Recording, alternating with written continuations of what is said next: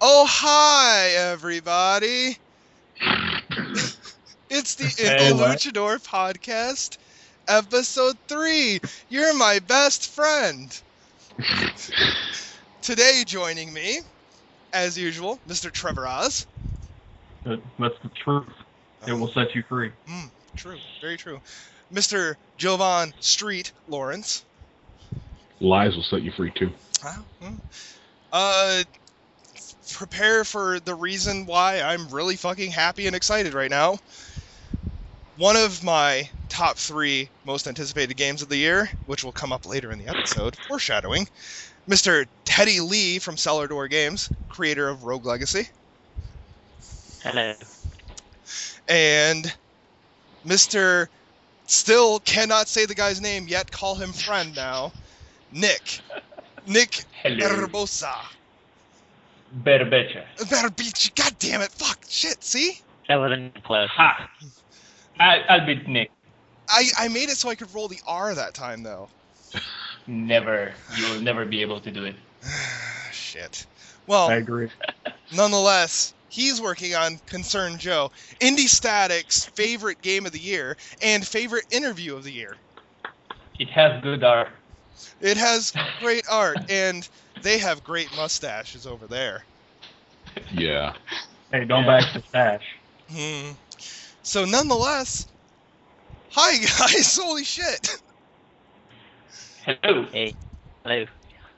Now, see, one of the things that we really want to talk about here tonight, I think that first we'll talk about what we're currently playing, and then we'll hop into our most anticipated games of the year when it comes to indie games. So, actually, I think since Teddy and Nick are actually currently like pulling themselves away from making their games right now, we'll get to them first as to what they've been playing. So, Teddy, what have you been playing?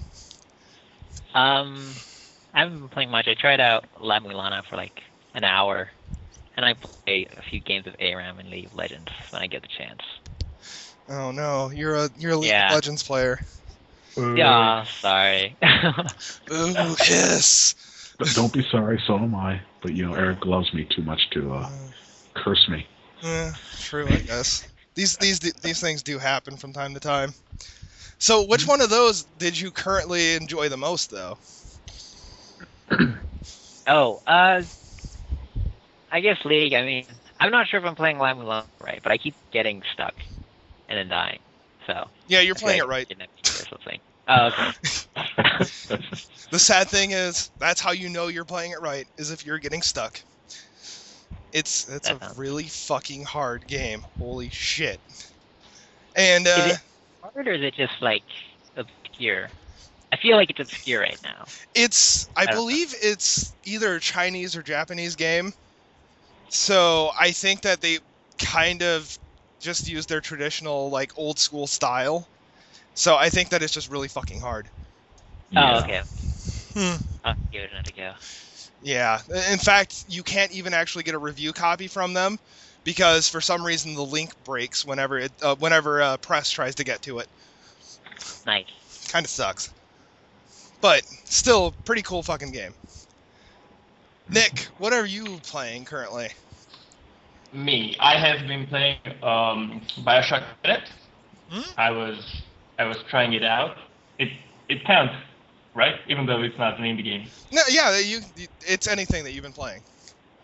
Right, so yeah, I'm trying Bioshock Infinite, and everybody says it's awesome and it's the new best game and all that, and I don't see it as such an awesome game. I'm with you. I mean, I don't know about others, but I don't know, it's not so amazing for me.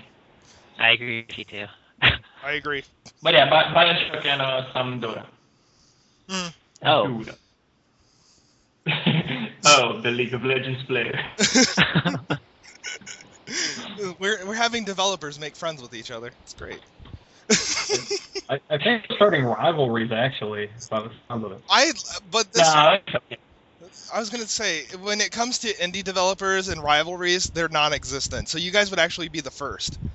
You guys would be like Tupac and Notorious B.I.G. We are breaking the ground here. Yes. Minus the bloodshed.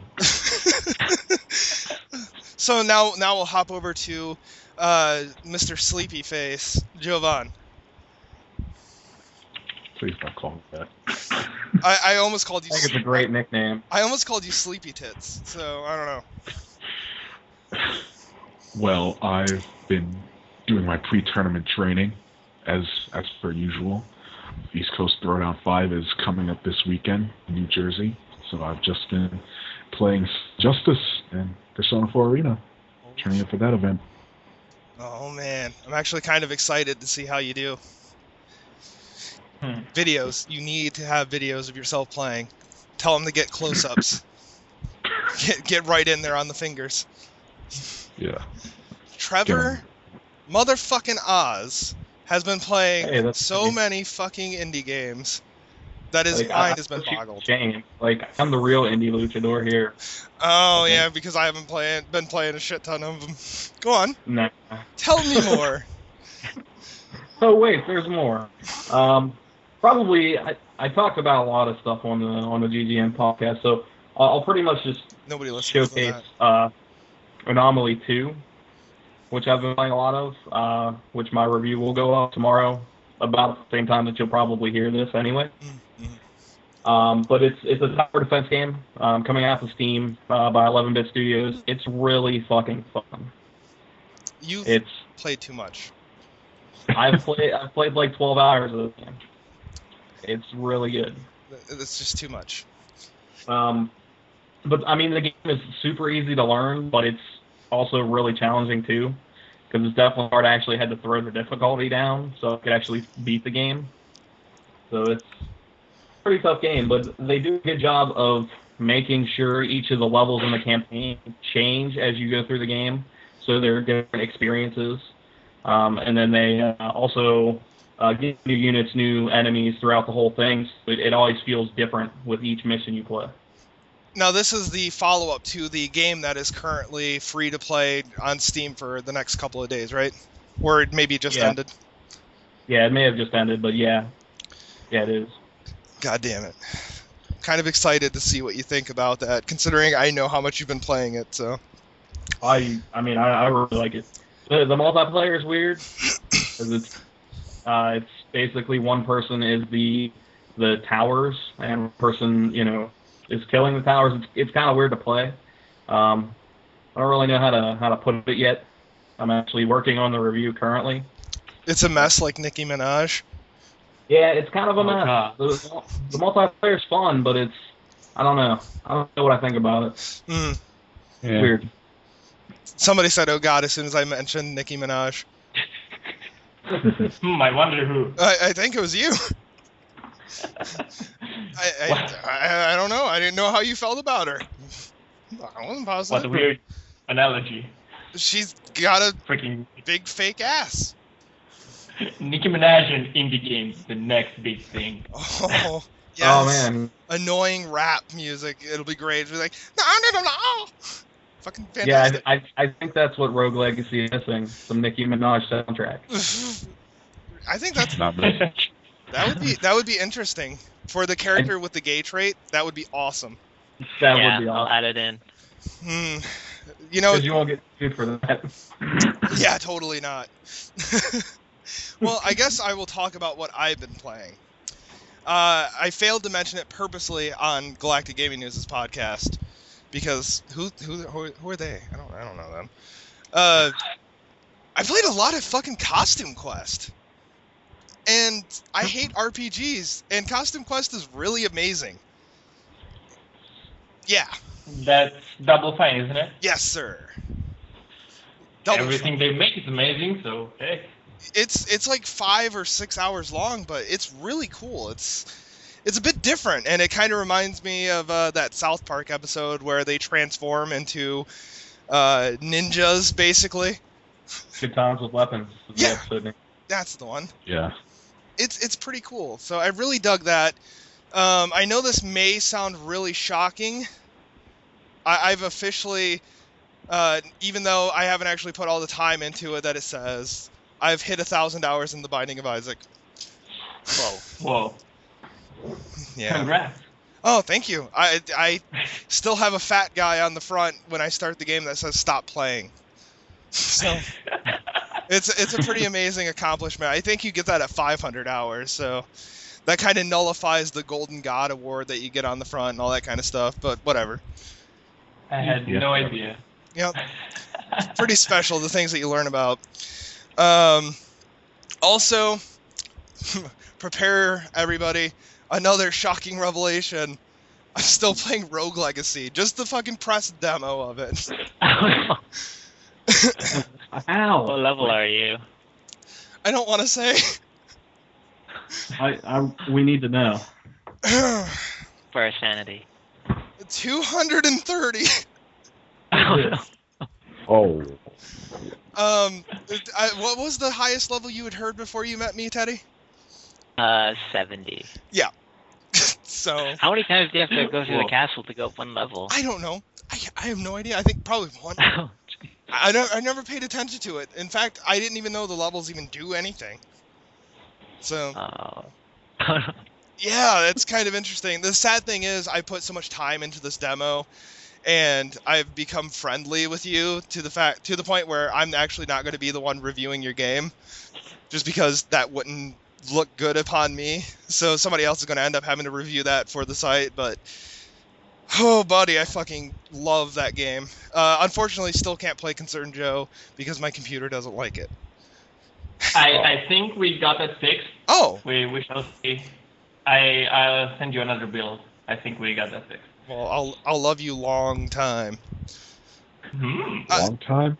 Long time. Oh, also, I want to mention the fact that it's almost 5 o'clock in the morning for Nick right now, and the dude still came and did this, so it's pretty fucking cool. So. It's okay. I'll celebrate midway. Yeah, well, I'm pretty fucking stoked. But Sleepest of the week. basically. So yeah, that's all that I've really been playing. Prepare to hear more about Concerned Joe soon. I will have an article up on Rogue Legacy. Possibly by the time you hear this podcast, I'm going to be talking very in depth about that. There has actually been one game I've been playing. One more game that I've been playing. I totally forgot to mention until now. Yeah, and I think that's actually going to go right into the next topic. So go ahead. Actually, 2 games then, because I kind of know what you're going to talk about. There's something else. Okay. Starseed Pilgrim. Ah. Starseed Pilgrim. Oh, how great of a game that game is. I don't get it. Really? Yeah. I think it's great. I really do. And like, it's just really, it's all about management for the most part. It's like, I guess, like, I don't know. I find a lot of joy out of playing it. It's just something that's really surprisingly addicting. Like, I personally don't find, like, what people find to be addicting, I don't. This is one of the few games that I have gone and played for hours. So I really, really enjoyed it. It isn't for everyone, though. Like you said, it's not for everyone. Not everyone's going to get it. At least not right away, I don't think. But it's only $6 on Steam, and it's still a very good buy. If you like it, then you're going to be liking it for a very long time. I look at it and it hurts my head. I just don't get it. Like, you've also got to understand the games I've been playing lately have just been right up my alley. Like, everything that I've been playing recently and everybody I've been talking to recently, everybody's doing something to the way that I got so tired of AAA games and decided I was only going to cover indies. Everybody I've been meeting and talking to is making that exact kind of game that I've been longing for. Like, the only people I haven't talked to that have another game that I want to make, or I want to play, is Fist Puncher. So, that's, like, the only thing that's missing. Like, Rogue Legacy is hitting that exact Metroidvania style I want. Yay. Concerned Joe, and I'm not trying to, like, mention your guys' games because of the fact that this is you guys on here. It's just actually, I want to talk He about, just like, gets 5 cents every time he actually meant. Yeah. this is actually very true. Even when we're not recording, I talk about these games all the time because they're hitting that spot that I've been waiting for somebody to hit properly. Concerned Joe is telling a story in the way that I've wanted somebody to tell the story. Like, I like the way that Bastion has the narrator, but it wasn't funny. It was just a really fucking great way to tell a story. And I'm into humor and comedy, and Concerned Joe has one of the funniest narration styles that, unlike what Indie Static says, it's not actually a narration style. Good job, Indie Static, once again.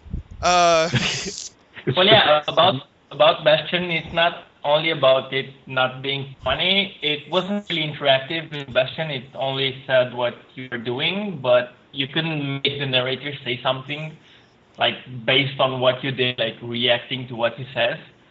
So yeah, you'll be able to do that in Joe, which is something new.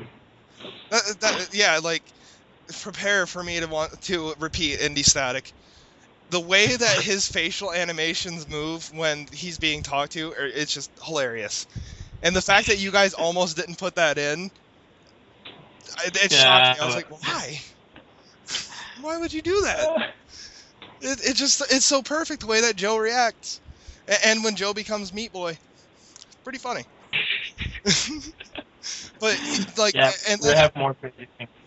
And then, like, my other most anticipated game is Mugenics. Just because I don't like Pokemon, but yet Ed is making the Pokemon game that everybody would actually want to play, basically. As long as as well as it also being this weird cat simulator. It's kind of funny, and it's something that I can sit down with my other half, and she'll enjoy it also. And with your cat. And what? And with your cat. Yeah, exactly. So I'll be able to, like... That actually is his other half. Well, you know. So, nonetheless, I mean, it's really fucking cool that these are the games that are coming up, but there was also one that Joystick did a story on, and it immediately caught my eye.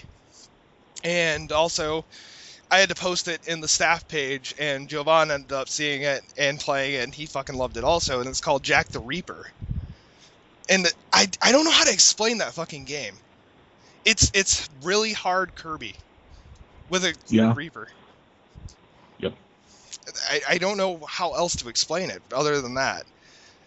So, like, that's another one of those games where I want to talk to the developer to be like, how did you decide that Kirby was kind of boring and then make something really good out of it? I mean, it's not necessarily boring as much as it is, like, outrageously easy. Like, I can't think of a Kirby game that wasn't the least challenging. I mean, Crystal Shards for the 64 maybe, but... Yeah, but that wasn't even that hard. No. And that's, like, the really shitty thing. Like, if a game's overly easy for me, I don't like it. That's why some of the information that Teddy was telling me earlier about Rogue Legacy fucking... sorry, Teddy, you might want to cover your ears on this one. It got me kind of hard. I thought I died and I was stricken with rigor mortis. I'm really fucking excited by this whole thing with Rogue Legacy originally being called, was it Dark Souls 2D? Yeah, it's 2D. Yeah. Or Dark. So, like, that's what really fucking excites me. And then, like, what he just told me that I can't go public with, just, I'm way more excited about this. So, it's just, I don't know. And like, everybody's hitting that thing for me right now where it's like, I need that really challenging game that's also really fun to play. And that's, like, the only thing that's going on with indies other than Dark Souls. So, like, these are my most anticipated games for that reason. You know? Yeah? Silent treatment. Good job. You know? I want to know... The thing that really interests me is hearing a game developer's perspective. So, either Teddy or Nick, I want to hear what you guys are anticipating most this year. For indies. Teddy? Sure. Okay. Well, I guess the game that I'm looking forward to is The Witness by Jonathan Blow. Just because, like, I'm a huge fan of Raid, and everything that he said about The Witness, so the whole fact I don't know how like informed you guys are on it. I don't want to spoil anything because he does try to keep it spoil free. But how he said like there's a second mechanic to the game, which is like the second half, and it all ties into the first, and that just like really piques my interest. And I also want to see how much he does with the line drawing mechanic, because it feels like to me that it's going to become information overload, where you just have to like too much information. But I know that's not something that he's going to do, right? So he's going to tackle it or resolve it in some fashion. So I don't know. He seems to not give a fuck how hard it is. He kind of has the attitude where it's like, figure it out, dummy. So I don't know. He might actually leave it as hard as it is without resolving that. Which is awesome. Yeah, definitely. It's awesome, but it also comes down to how many people are going to bitch about that, and is he going to cave in? Yeah, well, I don't mind the hardness. I didn't want to like have to like that was one thing. Like I liked Binding of Isaac, but I was like getting to the point where I was getting what the items were, right? Because it, like, and I just like kept forgetting because I have terrible memory. And as I reached that point, where like, oh, it's just I'm never gonna be able to get better at it. That's it. I don't know. Like Nick sounded like he had a different perspective on this. On the Witness and how hard it could be. Well, yeah, I'm really okay with hard games because I don't know. I think they should stop holding your hand because it gets really annoying, and we see hard games getting more and more popular lately, like with Dark Souls and Binding of Isaac. That you can consider that quite an easy game. With the whole permadeath thing becoming more popular. Don't Starve comes to mind. Yeah. So yeah, in terms of what games I'm hyped for, the same The Witness, I'd say, and Double Fine's Adventure. I forgot its name. It's name Red. What? I just wanted to say to Double Fine too. Yeah, that one, and well, I'm not sure if it's an in-game Planetary Annihilate and the Kickstarter one. Planetary Annihilation, or what's it called?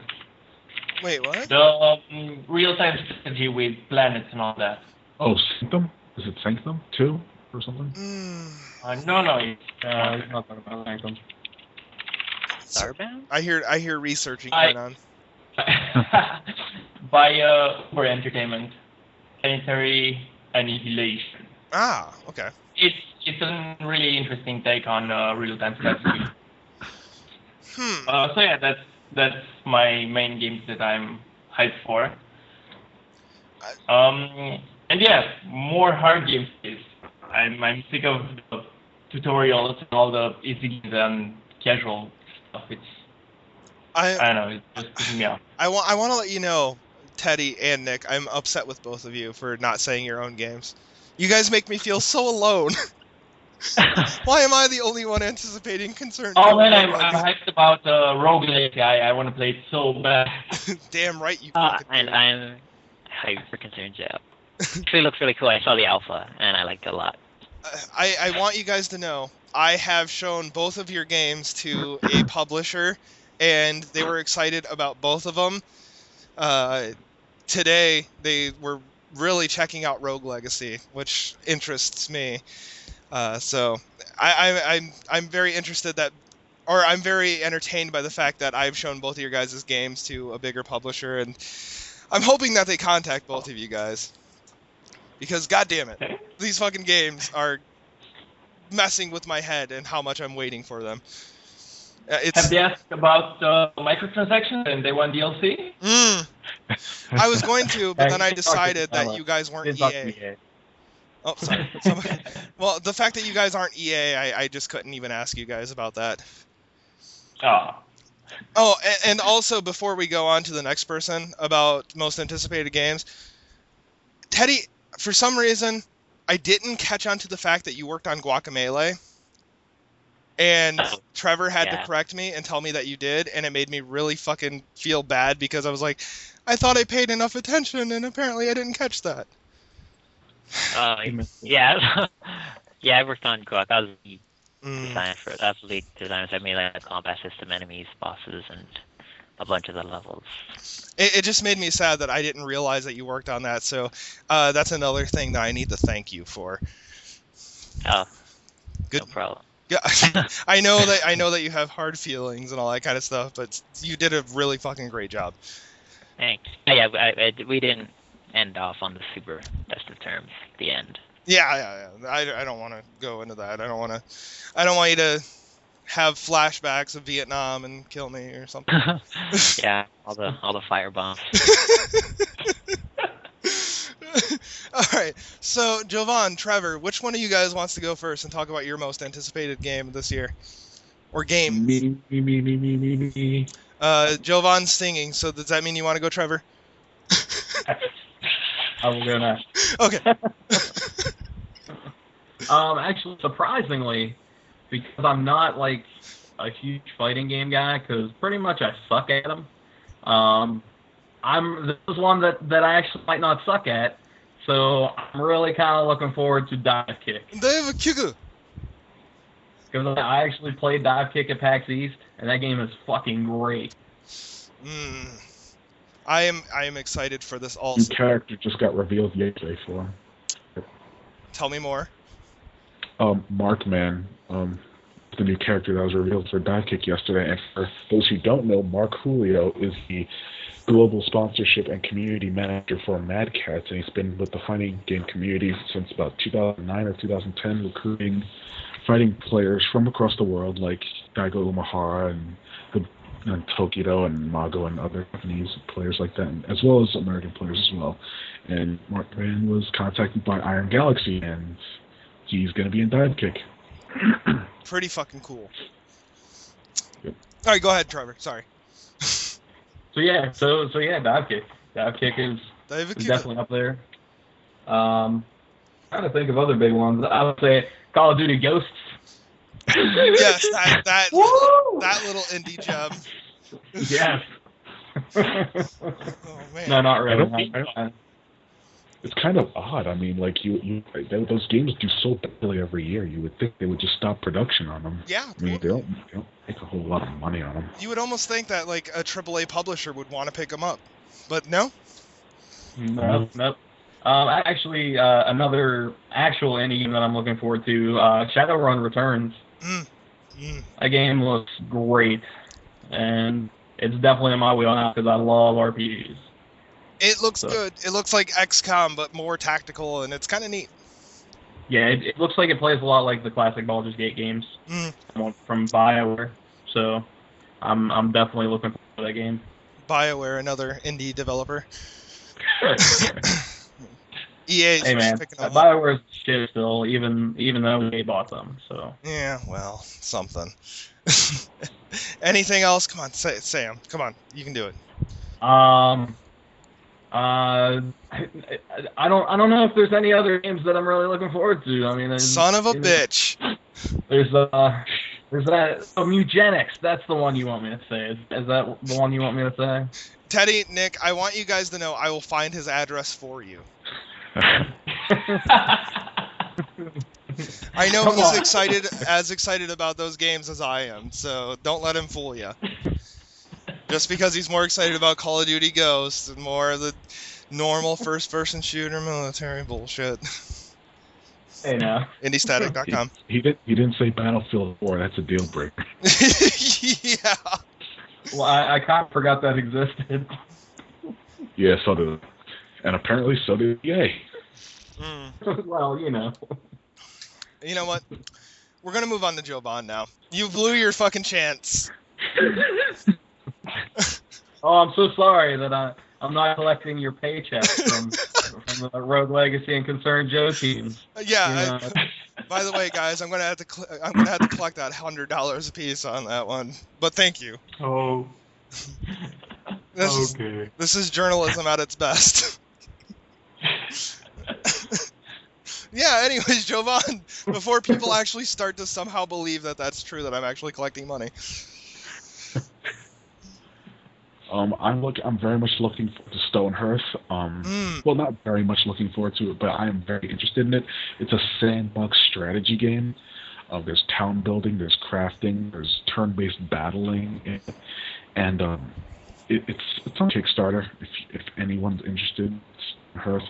It's being made by the Cannon brothers, Tom and Tony Cannon. They're best known in the fighting game community as the organizers and creators of the Evolution tournament that's been in production since 2002, but they're also indie developers. They've also made mobile games, and now they're taking their efforts to PC. They're on Steam, Greenlight, and Kickstarter, like I said, and Stonehearth looks really, really good. Another game that I'm looking forward to is a Metroidvania game, kind of, sort of, Chasm. I hear that artist does some good work on some other games too. Yeah. I heard that too. What was his name again, that- Teddy? I feel like you might know his name, Teddy.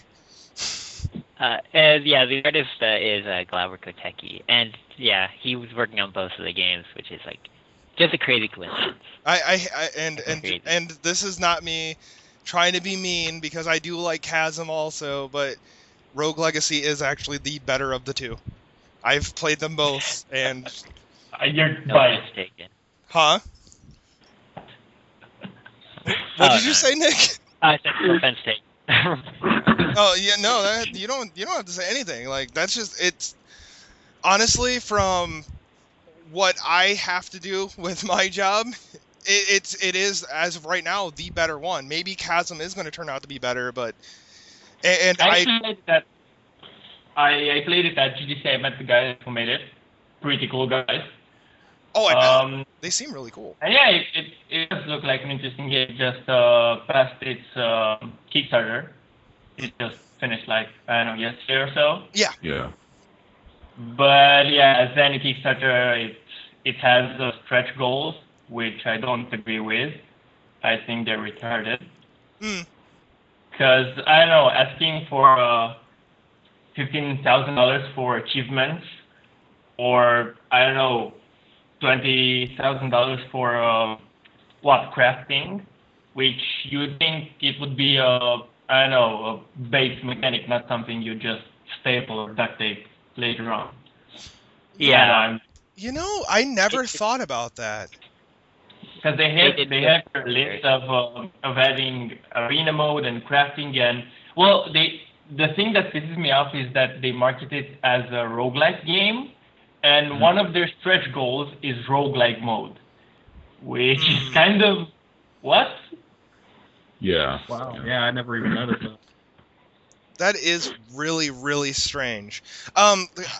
Let's bring up Rogue Legacy's Kickstarter. Oh, they don't have one. They're putting everything in there. Once again, still the better of the two. Yes.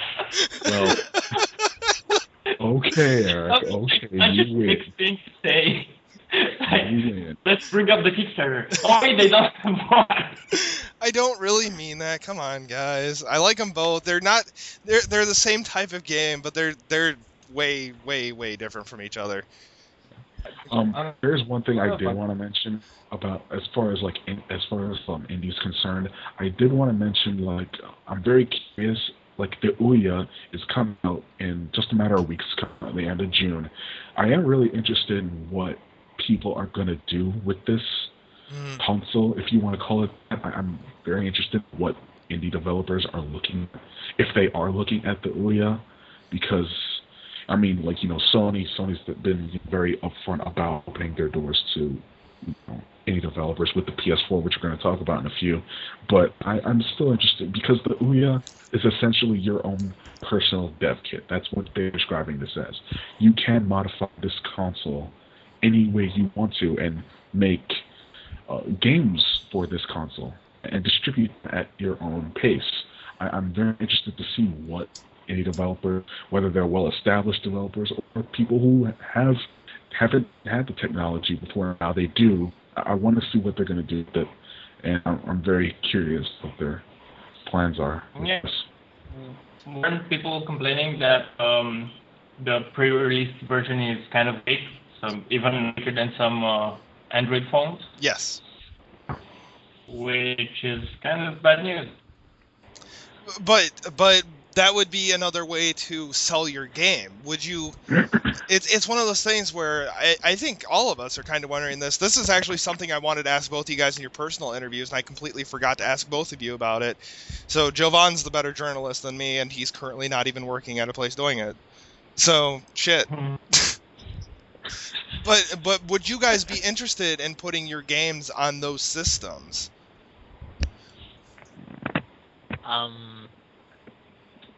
I don't know. Like, I'm not sure. It'd be a lot of work, and I don't think it has less buttons, right? It doesn't have a start or a select. I don't think it has a start select. It just has like the base buttons and like a D-pad and an analog stick. I think maybe. I'm not sure. Yeah, I think it does. Well, the big part is that it has a controller, unlike Android tablet. So yeah, and like honestly, I'm not too super interested in it, just because everything they said it was going to be didn't actually end up being what it is. Okay? And the fact that it has a leg interface, that's probably the biggest turnoff for me. Yeah, but at the same time, they have the ability to have emulators on there. So it's one of those really cool things where you guys could have your games next to some of the other old school games that may have influenced your guys' games. And also, a lot of people did pre-order them. This is something that you guys could sell your games on one way or the other, but it's also one of those things that you have to weigh out how much money you've already put into development if you want to put even more into something that could potentially be dangerous to your guys' wallets. yeah, exactly. I mean, for Joe. I'm sorry. Go ahead. Okay, so well, for Joe, the main priority is releasing it for PC, Mac, and Linux, and then worry about any console like the PS6 or whatever will be out when we finish it. But yeah, it will be interesting to try to port it to Ouya, but I know it's not something we're considering it right now. Well, the good thing is, but that you guys' games would get that kind of exposure. Like the Ouya is going to be come with on live Twitch TV. Like your guys' games, if you so choose to put it on there, it will get necessary exposure because everyone's streaming, everyone's using Twitch. It's going to be seen. So Yeah. it's something to think about at the very least. Yeah. What about games? See, that's one of the things that is going to tie into the final subject of the night. So actually, I'll save the rest of my opinion on that until we hit the final subject. I'm interested in hearing Teddy's take on this also, though. Uh-oh. Yeah. Wait, what? Sorry. No, it's okay. Once again, I want everybody to know Teddy is actually, at this moment, he is actually working on Rogue Legacy. So this is actually us accidentally taking him away from it, but he was a nice enough guy to give us the time. So, Sorry. what do you feel about putting your game on the Ouya, even though it could give you that exposure of Twitch TV and all that kind of stuff? Oh, well, just like I said, we're still working on the PC, Mac, and Linux, so we haven't put appropriate thought into it. Yeah. Yeah, I don't know. They actually contacted us, and they're like, you can download the SDK from their website and everything, but like we're so not behind schedule, but we're totally like swamped, right? Because we're trying to make this public demo, and that just puts everything back and so forth. We can't really think about anything until the game's done. So. Okay, so. That was a pretty generic answer. Sorry. No, that's actually, you and Nick both had great answers for it, and I really thank you, Jovan, for bringing that up, because the fact that I completely neglected that question for both of these guys, it really sucks on my part that I forgot to do that, but that's really fucking awesome that you did that. I'm more interested. Sorry. No, you're fine. Oh, I'm more interested in the Oculus Rift. Like, yeah, that's exciting. I'm excited about that too. I actually want to hear both of your guys' opinions on that, because it's something that games journalists have talked about a lot, but you don't hear too many developers speaking about it yet, or at least speaking openly about what they would do with it. Oh, so Well, it's weird for indie games because most indie games are 3D, so that would be weird for the Oculus Rift. Okay, So I can see that. Eddie was about to say something and I cut him off. Oh, no, you go ahead. Sorry. I don't know. I tried the Oculus Rift. Don't plan to develop anything for it anytime soon, but I'd love to have one just to play around with it and play Half-Life 2 and Portal and all that. Fuck yes. Agreed. Yeah. Now, Teddy, you're the one that seems way interested in this. Actually, out of all the developers I've talked to, they've all seemed interested, but you seem more optimistic about it. I want to know why. I don't know why. Just because it's like, well, okay. So I feel like, and this is just me personally. I'm not talking for my brother or anything. But I feel like the Ocular Rift is gonna be like the Nintendo Wii. And when I say Nintendo Wii, I don't mean it's gonna sell like 1 million copies, but I mean that the first the first year games that come out for it are all gonna suck because nobody's really trying to accommodate for it.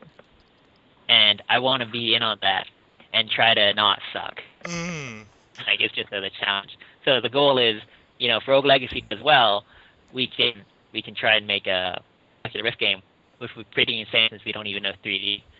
But just as a challenge. Prepare for this. Are you ready for this idea? Yes. No. Yes, you are. You totally are. You ready? Don't shit your pants too. With the Oculus Rift, you have to make your way to the bathroom. You have to actually pull down your pants and everything, or else you'll shit on the floor. You have to shit in the toilet. Oculus Rift. Realistic. People will shit themselves. Huh? Never mind. I mean, didn't they have like a Doom 3 dev kit demo, something like that, for like the Kickstarter backers for the Oculus Rift? I did hear John Carmack saying something like that at E3 last year. Yeah, they had like the Doom 3 re-release, like with the Oculus Rift and was playing with it. And it looked pretty good. Well, the problem is actually getting your hands on one. Because if you pre-order it, it takes like a decade for it to your house. With the pre-order, that is supposedly going to be out like June 8th to everybody. I think that was the date. So that is actually coming to everybody that did pre-order it. Supposedly. I don't know. Apparently they've had to mass produce a lot more than they expected to do. So I guess that's a really good sign. Let's hope that it's not something like the Wii U where somehow they overproduce and they're sitting in the shelves and you're like, is that a Wii U? And they're like, yes. Because that thing sucks. Or Kinect, or PS Move. Something like that. All right, I think we should move on to the next topic once again, because we are a little bit short on time. I want to know how indie games are going to impact the PlayStation 4. And this is mainly because the PlayStation 4 is in some indie developers' hands currently, and they are able to develop it for it because they have reached out to the indies. I want to know how that affects indie developers from your guys' point of view, whether or not you guys actually have them, and if you think that this is going to be a new way to possibly sell your guys' games.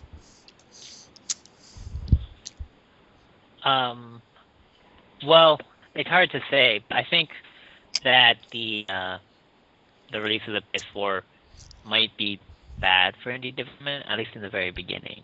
Especially because Jonathan Blow's game, The Witnesses, is going to be like the launch title for it. And I don't know what price he's setting it at. I don't know if he released it, but I'm guessing it's going to be like $20 or something, or 25. Yeah, I'm going to guess it's probably going to be about 15 or 20. Yeah, although maybe even more because it looks like it's competing with some of the bigger games. But everybody's going to want, the better graphic, indie games that come out, and the 8-bit or whatever, the low graphic games are gonna start getting kind of like shot down. So either all the indies are gonna have to start selling their games at an even lower price, which makes it like even harder for them to get noticed, or you're gonna grow this weird new quasi indies where they're like, oh, we're an indie company, but they're like 30 people plus, right? And every game costs $2 million, and they're charging it and the average price is now like $20. Mm-hmm. So that's my fear. But I don't know. It depends on how, I guess, Sony markets it. I don't even know if they'll have that, that power to override just what the public wants. So. Because Sony's not really all that great at marketing their own games. Yeah. So, I mean, it's going to be difficult for them how they're going to tackle indie games, especially because as popular as they are, still there are many people out there who just don't know about the indie scene. So it's. Yeah. I think that's the interesting thing that's going on with the PlayStation 4, though, is just the fact that they had Jonathan Blow come out on the stage for their unveiling. I think that is one of the biggest possible things. And on top of that, they are talking about what the gamer wants. And currently, indie games have just exploded. They're everywhere. And a lot of the times, they're more preferential to a lot of people. Indie games ripped me away from AAA titles, because it was actually something different and something back to the style of, hey, here's something completely different that nobody else will do. No company would possibly fund us for doing something like this because they think all we want is military shooters. So I think with the PlayStation 4 reaching out and saying, hey, this is going to be as easy as developing on a PC, and on top of that, they allow you to set your own price to how much you want to sell your game for, I think that's one of the biggest things. And I think they said they only take like 10% of the money from your sales. Yep, something like that. And wow, really? Okay, now I'm more interested. Yeah, I was going to say, I think I'm more interested because apparently Steam takes more than that. So yeah, it's one of those things that kind of makes me think that this could actually compete with what Steam is doing, but compete with just an actual connected to your TV console only. Mm-hmm. And it's a whole different marketplace. It's a whole different what people want. But with The Witness coming out at the same time, that's actually another big win for the indie community. And I think that's one of the things that could possibly help the next wave of indie developers out there. Yeah, they don't take 10%. Oh, sorry. No, you're fine. I was just saying maybe I was crazy. That's it. Oh, I was saying if they only take 10%, I think they're just gonna completely crush Microsoft. Oh, they're already going to crush Microsoft. Yeah, they're on a fast track to crushing them. I mean, like, people are expecting nothing less than, predictability from Microsoft with their big reveal. So I mean, yeah. Sony's really ahead of the game right now. I think the most telling thing when it comes to Microsoft and indies is the fact that there are multiple occasions where they've either hidden indie titles or they basically told them that they don't care. With Indie Game the Movie, Edmund McMillen talks very openly about the fact that Sony tried to give them one payment of, it beeps out, but you can hear him obviously say $75,000 is what they were going to pay him, and everything else would go to them instead of Edmund getting his own money. And he told them, no, that's not going to happen. So basically, they tried to end up screwing him out of a lot of money, and they're not interested in working with Ed anymore. With Mark of the Ninja, which is an indie title that was being published by Microsoft, they still hid. That game was hidden. You couldn't even find it on the front page at all. You had to search the store. So it's one of those things that shows their lack of interest in indie games and the way that the gaming market is going right now. So I think that's one of the scariest things. And on top of that, they push the Pizza Hut app more than they push their own fucking games. I'm sorry, well, I would much rather see that Pizza Hut app is the greatest thing I hate on the Xbox 360 dashboard. There's a special place in hell for you. God damn it. Well, Trevor likes it too. Hey, that Pizza Hut app video I did is our most viewed video on YouTube. So, I mean, I don't want to blame Microsoft too much. I mean, they're establishing themselves as this entertainment hub, and that's fine for them. You know, they don't necessarily have to focus on indie games as much as Sony is, or more than Sony. They are an entertainment. They want to have an entertainment console, and that's fine for them. I don't approve of their mistreatment with indie developers, but if they don't really care for those games, then that's fine. Yeah, because they're yeah. shooting themselves. Yeah. I think that's them carelessly throwing their money into the fire. There's a lot to capitalize on here.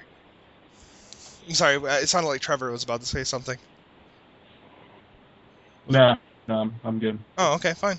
Fine. And then, but I'm interested. Now I'm gonna say something. I'm really interested in seeing what Microsoft has to show, because I am curious as to what we're gonna see from them. Because they definitely, after seeing what Sony has shown, they definitely need to blow us out of the water to anything out of it. One thing that was interesting though was like an article I read a couple of weeks ago about the Behemoth, you know, Alien Hominid, Castle Crashers, those guys, and they actually said, oh yeah, Microsoft was like nothing but great to us. Like when other indie devs say that, you know, Microsoft is treating them badly, we're kind of shocked by it, because Microsoft was treating us very well. We would love to develop for their new console even. So I mean, well, the problem with that is that they were the ones who made Castle Crashers, and that was Microsoft's first big indie success story. Yeah. That's not happening with everybody else. They have a certain soft spot in their heart for them, just like I have a certain soft spot in my heart for Ed's games, because Ed's games are exactly what I like, and his style is exactly the style that I like. Yeah. And that's what Xbox likes about them. They have that soft spot, and they will do whatever they can for them. But yet the other developers trying to come up, they're putting a roadblock in front of them. Now that Teddy and Nick have heard the game journalism side of it, I want to hear the game developer side. And go. Well, about Microsoft and indie games, or indie games on the PS4? Actually, both, if you want to just combine them into one. Because, well, I think it's great because Sony is promoting indie games, because mostly exposure. It's really great to get known, and I kind of agree with what Teddy said about The Witness, setting the bar and all that. Mm-hmm. But yeah, I really don't get it why Microsoft just puts indie developers in such a way, just ignores them and hides their game and all that, when they could profit out of from that, and they could, I don't know, make things work. Mm-hmm. They're just screwing everybody over. Yeah, exactly. And isn't there a big reveal in a couple of days, or yes? When was that? Next week Tuesday. 1 week from today. Yeah. Or next week Tuesday. Ah, so yeah, well, I'm actually excited to hear what Valve will come up with the Steam box, because currently it's that whole fight about who has the living room. So yeah, that's a good point. I just, that's another thing that I've completely forgotten about. Like, it doesn't seem to be in everybody's minds anymore that Steam has talked about the Steam box openly now. Yeah, they haven't announced anything in the past week, so people kind of forgot about it. Mm-hmm. But we all know how friendly Valve and Steam is with indie games overall. Yeah. So in terms of supporting the indie scene, I think Steam would win. Yeah. I agree for the most part, but I think that there's going to be a bigger flood of the indie developers going to the PlayStation 4, more than expected, because of the fact of the ability to actually make you guys more money.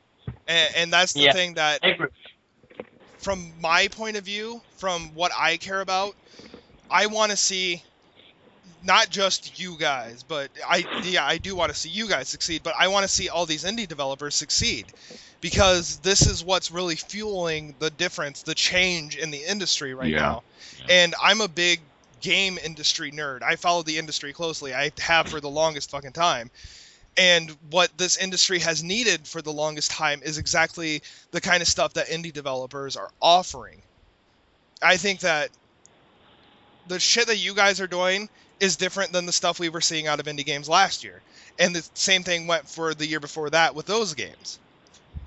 So it's one of those things that it's an evolutionary process where you guys are actually changing things up, and I think that that's what PlayStation is all about this time. So I think that them actually possibly being able to give you guys more of your own money back and allowing you guys to set your own price. In fact, I think they said that if you guys wanted to charge only $1 for your game and change it anytime you wanted to, you guys could. So it's one of those things where you guys can make your own sales and how much you want to sell on it. So I think that that's one of the coolest things about it. Now that we got Nick's side on it, I want to get Teddy's side. On the PS4? On the PlayStation 4, the new Xbox, all of that, and how you feel that that's going to help or hurt indie games or even your own game in this process. Oh, yeah, so I already talked about the PS4 I talked about the next generation possibly making it harder for indies, but after finding out that Sony is giving off that 10% thing, are you 100% sure about that? Because that's super awesome. I'm like 85% positive about this. Oh, okay. Yeah, I hope Sony contacts us. Because I'll just try to get on there. I actually don't think that they have to contact you. I think it's just like an open... I think it's what it supposedly is you guys contact Sony, let them know that you're a developer, and then they just like open up a certain tool for you guys to use. Just knock on the doors of Kaz Hirai. Yeah, you just with an awkward pause. Yes, he'll just look at you for a second. There is one question. Yeah, there is one question I wanted to ask because of how open Sony's becoming, because of how like direct they're being to the indie developers. Are you guys like? Does this like stir up any feelings? Like, do you guys maybe have second thoughts about priorities as far as where do you want to take your games next? Do you want to still reach out to the PC community and Steam, or is Sony offering like much more appealing to you? Do you want to go to them first and then take your efforts to PC? Like, does it change like what you might be feeling about that? Well, it's all about the fine balance, because you don't want to be too open about it, because you don't want any indie game on the PlayStation 4. But for me, it's always PC on the first place, like PC, Mac, and Linux, and then consoles and everything else. That might change in the future. I don't know, but yeah, I don't think they should be too open about it. Yeah, we would want Surgeon Simulator 2013 on PS4. Yeah. I would. I'm still upset about that. Yeah, I agree with Nick. Teddy, your take on that, on Jovan's question. Oh yeah, I totally agree with Nick, and like yes, we always want to make for Steam first, probably just because we're PC fans. Yeah. But the one thing that is definitely a problem on Steam is the lack of quality control. And I don't want to rag on another indie developer, but I when Surgeon Simulator came out, and I was like talking with my brother, and I'm like, oh, this game's gonna sell like 1 million copies, right? Just because of the hype it's got. But I think it's gonna hurt every other indie developer, right? Because people are gonna put down $10, and I haven't played it, but from what I get, like the game is only like 20 minutes long or something, right? Yeah. Basically, yeah. Yeah. So like. The sad thing about that game is it's actually a joke, and the fact that joke made it onto Steam, and the big problem that I have with that is I don't use the term masterpiece usually, but Knit Underground, I gave it a perfect score. I've called it a masterpiece. That game's still sitting on Greenlight, yet Surgeon Simulator goes on Greenlight and instantly makes it onto the store. Yeah. And yeah, I just think people are gonna buy that game, and they're gonna go, oh wow, this game is like I'm gonna not be so easy with like purchasing other games because now you know that you could possibly get shanked, and so that made me pretty upset just because I felt like Steam needs a bit of quality control, or at least if it not as like me being super insane, but like I don't know, $10. I think Steam should have maybe said, "Are you guys sure about this?" Because it's detrimental, I think, to the whole ecosystem. I'll say exactly what you want to say. I'll say it for you. The fact that you guys are going to have to claw through Greenlight, and these assholes made it all the way through. And I don't really mean they're assholes because they're actually really fucking nice and cool people. The problem that I have with it is the fact that they didn't have to scratch and claw through it, and I know that the sad thing is that you guys are going to have to. Yeah, we're still fine. I don't think it's just that either. I think it's if people buy a game like Surgeon Simulator, see that it's bad, and then they go and see, like, for example, Rogue Legacy. Oh, this is a Steam Greenlight game, but that other Steam Greenlight game I bought, Surgeon Simulator, looked really cool, and it was terrible. Yeah. So maybe I should be leery about buying Rogue Legacy. Yeah. He explained it much better. I was going to say, put both what you said and what he said together. It makes complete, perfect sense to something I didn't think about. Yeah, pretty much.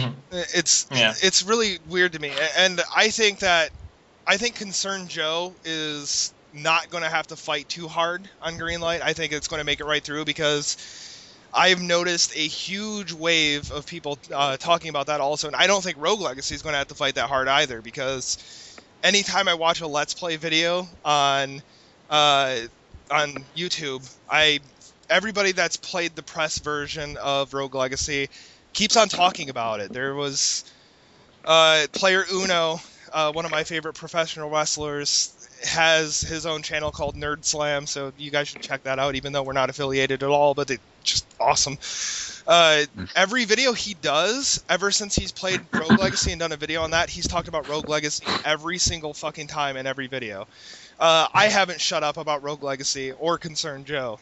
So these are both games that have stuck on my mind the whole time.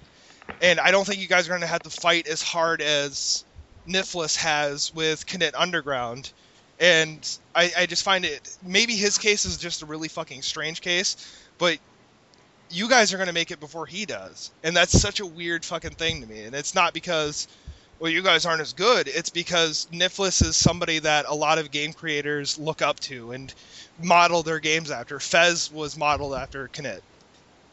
So it's just a really fucking strange thing to me. And then to see Surgeon Simulator not have to do anything and make it, it's strange, and it's really detrimental. I guess we're going to move on to our last topic, speaking of how things are marketed. It's been a topic that I'm currently about 3 paragraphs into an article on it. It's something that Teddy had talked about in his interview recently, where he talked about the fact that he's somewhat worried about the way that his game is getting out there and how it's getting out there, and that he was afraid of it not being successful.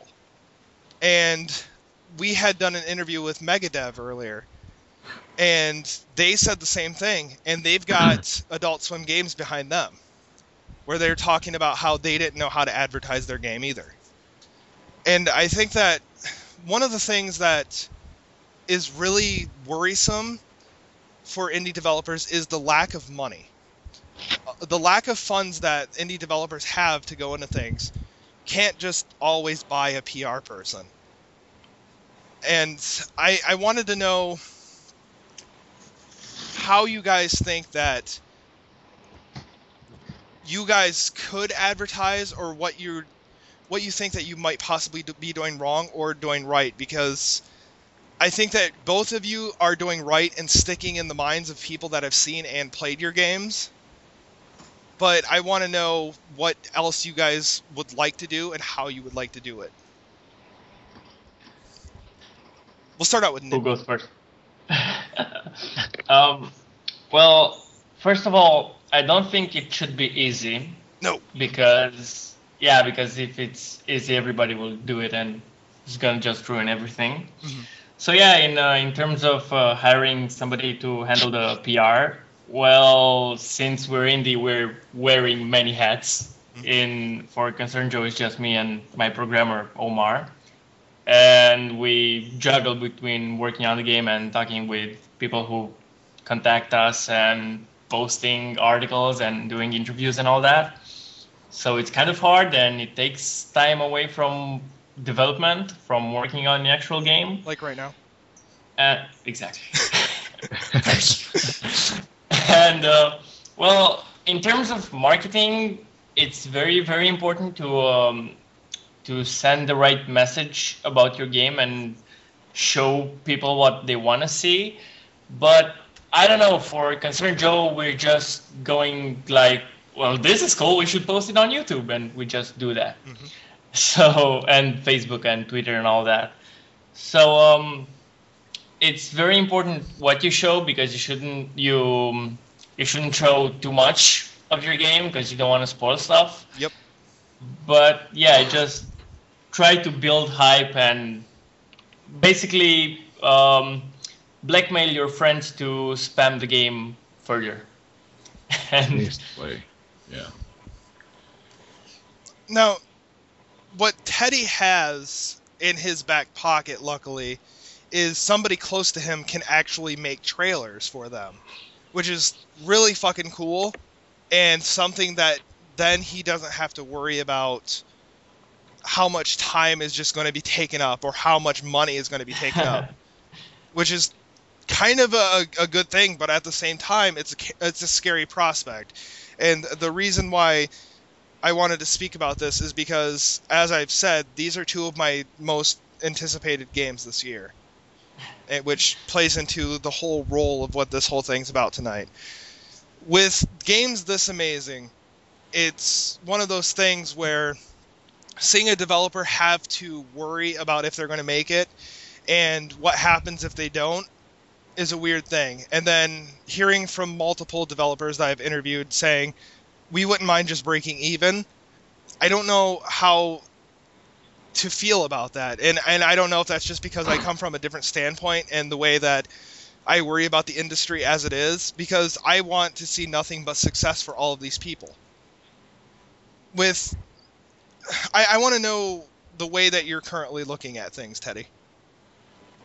I don't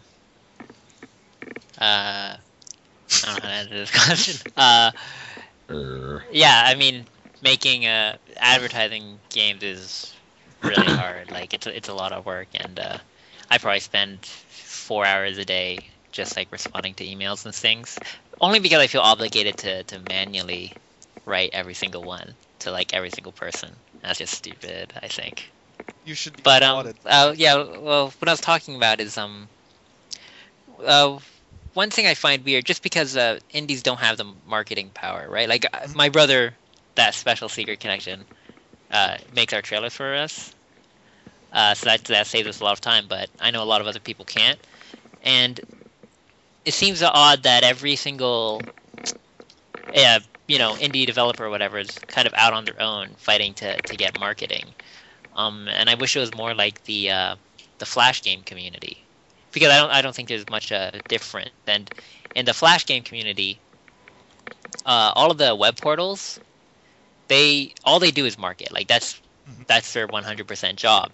So you put up a Flash game, and if it's starting to do well, that portal will automatically advertise it so that you get hits and everything. Because the more hits they get, the more ad revenue they get. So everybody wins. But on Steam's pretty good, but not super good, in the sense that, if a game's climbing up really quickly, Steam should just go out and, post about it or stuff, or go, hey, this game's doing really well, it will be greenlit tomorrow or anything. But they seem to want to be entirely hands off, which is just like kind of strange to me. I feel like it'd be beneficial for everybody if these platforms understood that their MO is to advertise, and they should just be advertising, like, for everybody, free of cost. That's just me. being greedy.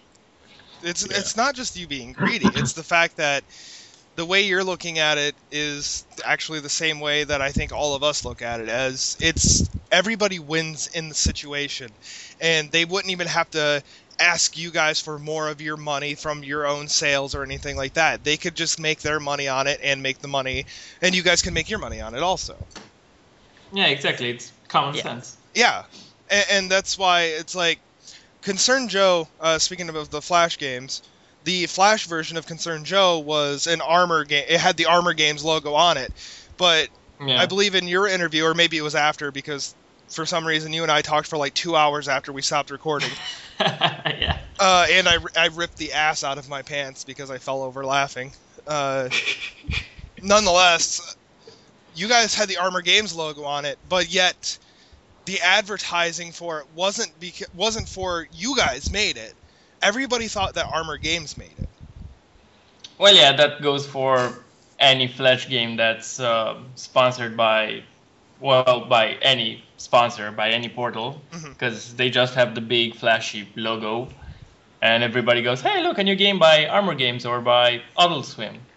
So, but yeah, Teddy is right in terms of marketing in the Flash scene. It's very easy. You just put out a game and it just pops up on so many portals and distributes itself really fast. Now, Jovan, Trevor, you guys don't have to if you don't want to, but do you guys have any input or any thought on this whole thing from the game journalism standpoint? I feel as a way to help get your game out, and maybe it'd be easier more after the game's done, but to even try to approach journalists yourselves to try to get it out there, because if you approach those, even bigger journalists than that, with, hey, I got this game, and explain the game, show them what you can, I think that would help you get the name out there. Yeah. I kind of like going back with what I said with the Ouya and Twitch TV being on that at launch. Also, the PS4, I don't know if the PS4, what is it using, Ustream or Twitch? I don't remember. I think it's actually using Ustream. Okay, well, either one works. And fine. I think Microsoft is going to use Twitch. Yeah, well, Microsoft, the Twitch app just came out on Xbox this morning for all of us US people. But yeah, I mean, with the PS4, like the whole recording and streaming of video, they didn't really go into depth as far as like editing is concerned. If you want to record video or stuff like that, they didn't talk about editing, which is kind of ironic because Sony Vegas is like the best editing software. But like as far as promotion is concerned with audio and video, that would be like the better option, I would think. I don't do much recording or editing myself, but as far as promotion is concerned, that would also be very good. If you have a popular network that you like, you could pass it on to them. If they're very good at promoting stuff, there's options out there. It's just finding the best option that suits your circumstances in particular is the thing that you have to concern yourself with. Now, as I was saying about the fact that I'm actually writing an article about this currently, it's because I've been learning about these issues that some developers are having currently, and it's something that nobody seems to want to reach out and help with, or even give some kind of idea. I completely agree with what both Jovan and Trevor said. I think that currently it seems like Joystick and Rock Paper Shotgun, which Teddy's the one who's basically told me about Rock Paper Shotgun and got me initiated with that. With them, if you reach out to them, it seems like they're very interested in showing these really fucking cool indie games lately. That's how I figured out about Jack the Reaper, in fact. Indie Static. Yeah, you can go to Indie Static. That's IndieStatic.com. Static spelled improperly, but nonetheless, there's a K in it, so that's cool. IndieStatic.com. Radical. Huh? But yeah, about Rock Paper Shotgun, they just posted an article about Concerned Joe without us reaching out to them, so that was pretty interesting. We weren't expecting that. Wow. So haven't I talked about that? I feel like feel like you said something somewhere, but I don't think it. I think it was Omar talking to Indie Static about it. Good job, Omar. Shat on. Yeah, it was really weird because I'm live streaming when I work and I have my Twitch TV thing going on, and most of the time it's like 1 or 2 viewers, and I'm one of them. And they posted about Concern Joe and they embedded the live stream in the page, and I was like playing Dishonored or something, and the counter went to 40, and I was like, my stream is bugged for some reason, and then it jumped to like 110, and I started freaking out. So I quickly opened Flash and playing Joe, and looked like I was being busy and all that. So you actually are doing one of the things that I had started writing about, and I did not even know you were doing this. You never told me you were doing that. That's really cool, for one. Especially with the time difference, my internet gets better later in the night, so I could actually see you developing your game. I was going to say, stream your game once a week. Just show what you've got going on, what you've changed week by week. And show people what's going on, especially with Twitch TV. They are actually, like, Twitch themselves are very interested in showing what developers are doing. Divekick is currently doing it every week. Yeah. Yeah, which is great. For Joe, we did this on purpose because if you know Overgrowth. Yeah. They had the whole posting videos weekly and all that, and I was really inspired by that. And we have like weekly dev blog posts where we talk about what we added to the engine, what's new in Joe, and all that, nicely structured with pictures and GIFs and all that. So yeah, we like to just show everything we work on.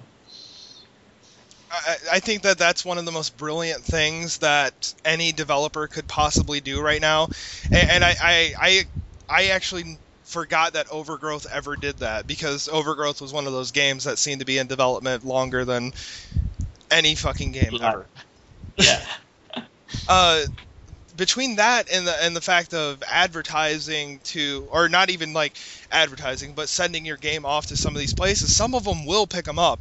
On top of that, Patrick Klepek of Giant Bomb has been really into checking out indie games lately and seeing what's going on and what's different. And he seems to be enjoying those more than he's enjoying AAA titles anymore.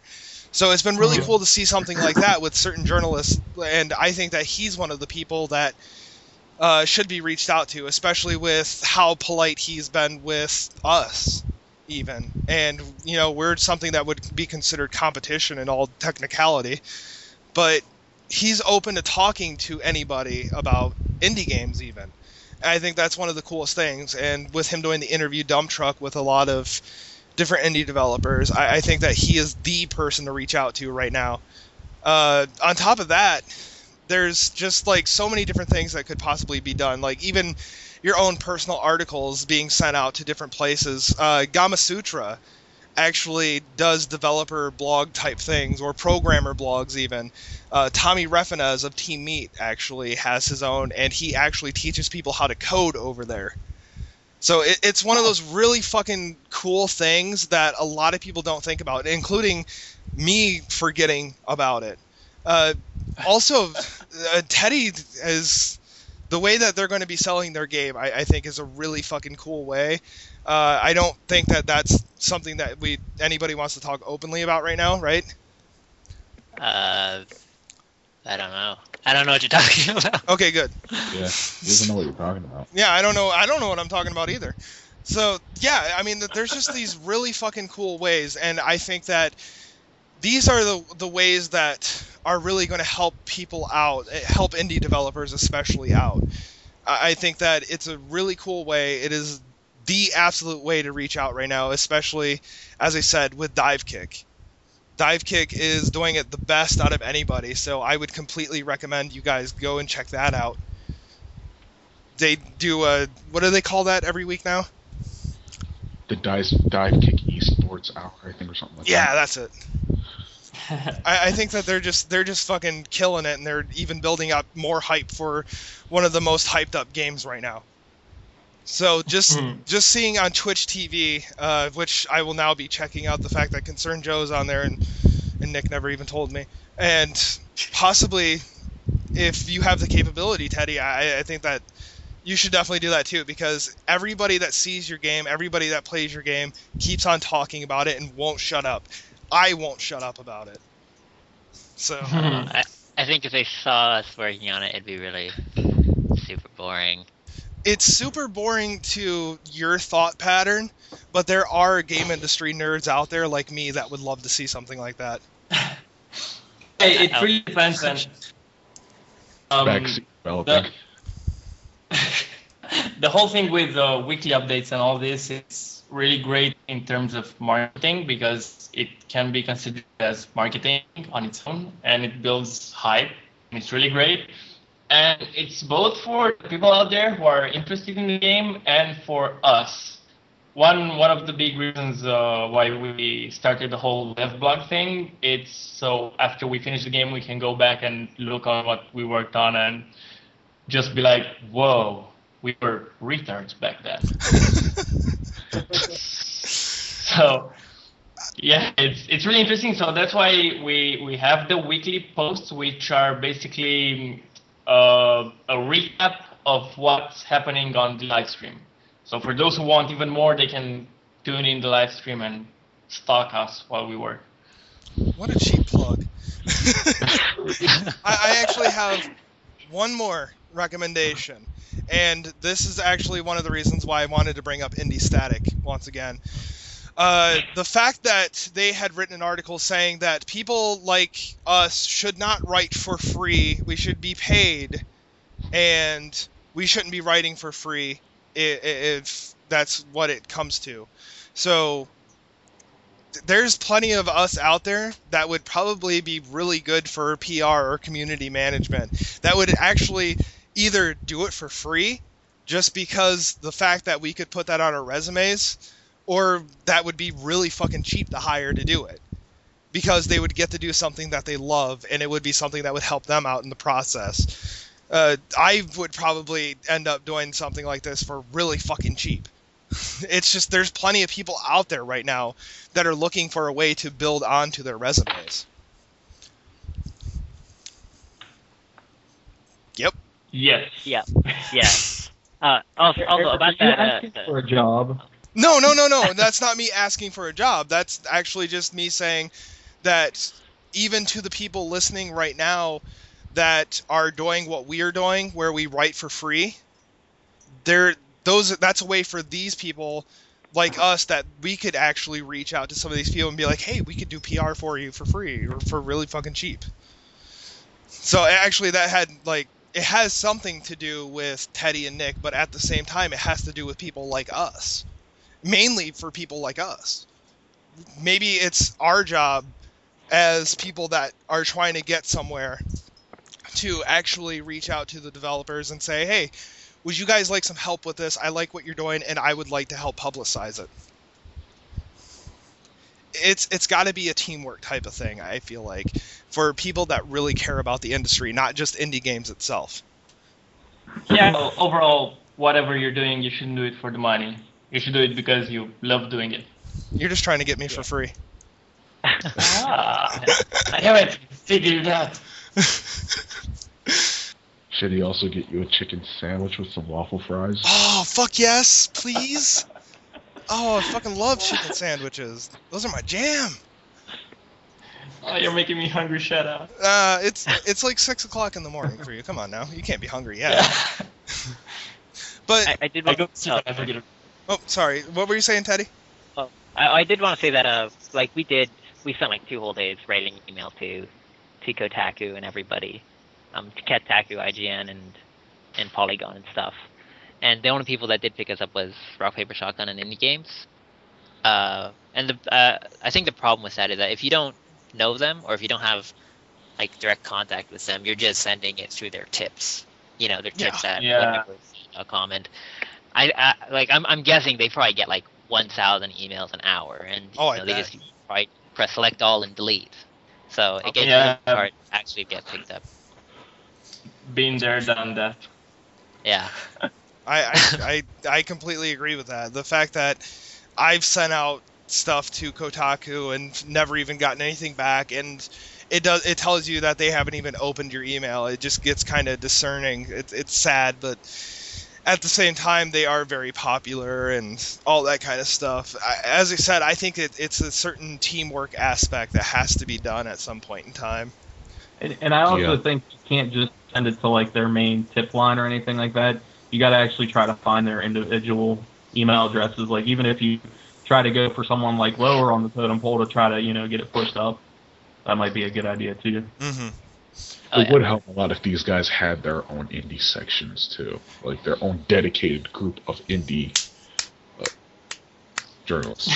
That's critics. me applauding. That is me applauding. Hear that, IGN? Eric, stop fapping. Oh, sorry. I'm also fapping because Nick turned on his webcam and he and I are naked. So yeah, I actually, Jovan hit the nail on the head more than anything else. A lot of them don't have indie game sections, and that leaves assholes like me out there to do these kinds of things. But at the same time, assholes like me are actually trying to do something important for the business, and it's something that you start building relationships with these people.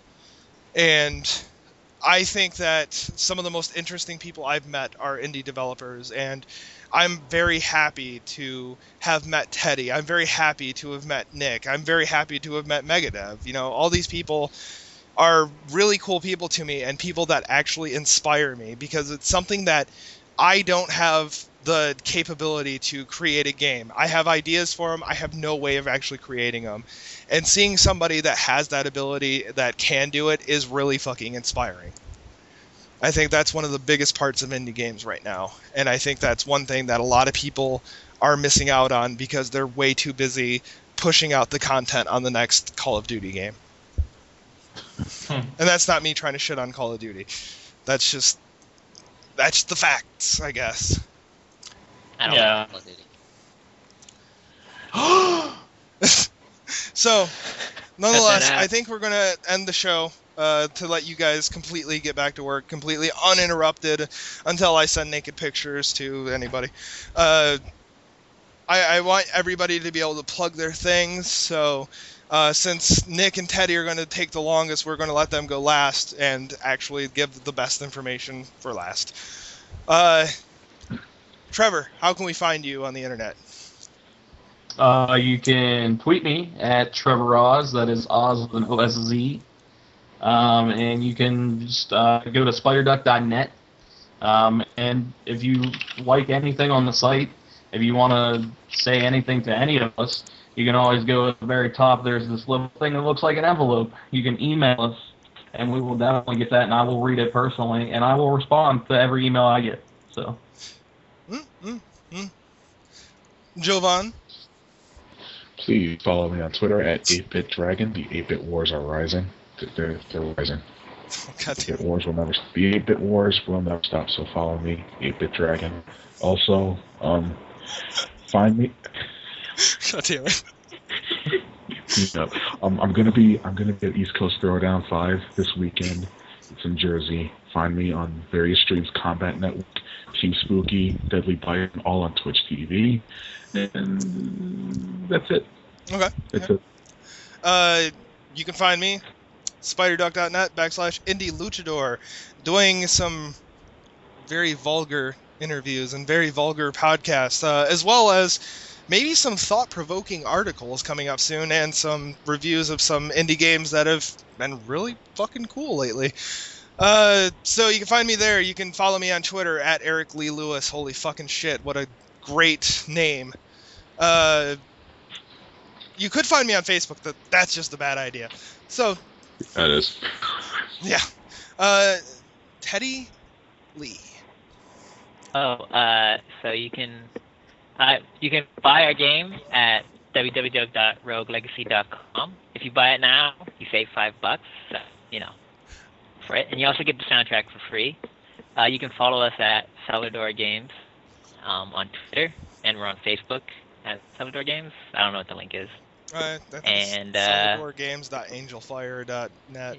Yeah, it's a pretty crappy site. Well, no, it's actually super. I liked it a lot.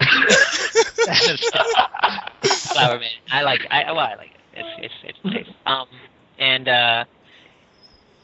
please help greenlight our game at Super Hyperlink. Yeah, I was gonna somewhere. say, see the link below this. Yeah, see the link below, and please help greenlight our game because we really want to distribute it to Steam. Yeah. Please I'm greenlight their gonna buy game your because game. it's fucking amazing. I'm gonna buy it right after this. Fucking yes. Yes. Making Don't take connections. That's money. And ready for it? I'm gonna try it again. I'm gonna try to say your name. I'm gonna fail miserably, but I'm gonna try it. Instead of just calling you Nick, Nikolai better beat Jay. Wait. Better beat Jay. Okay, so concern-joe.com. Done. Oh. No, or Google Concern Joe, a game that kills you if you stop moving. Yeah. That's pretty much it. It's not out yet. Hopefully gonna be out at the end of this year. Hopefully. So yeah, concern-joe.com. And if you want to hear, I can't believe I'm about to do this, but I feel like it's necessary. If you want to hear his other half of Concern Joe, Omar, speaking about the game and the very interesting way that they finally met each other in person, you can check that out on indiestatic.com. That's static with a K. So that does it for episode number 3 of the Indie Luchador podcast. Trevor, Jovan, Nick, Teddy. To you guys, I say, ole! Ole. Yay. Well- Thank you guys. I really appreciate it. Yeah, no, it's fun. I felt like it was necessary to have you guys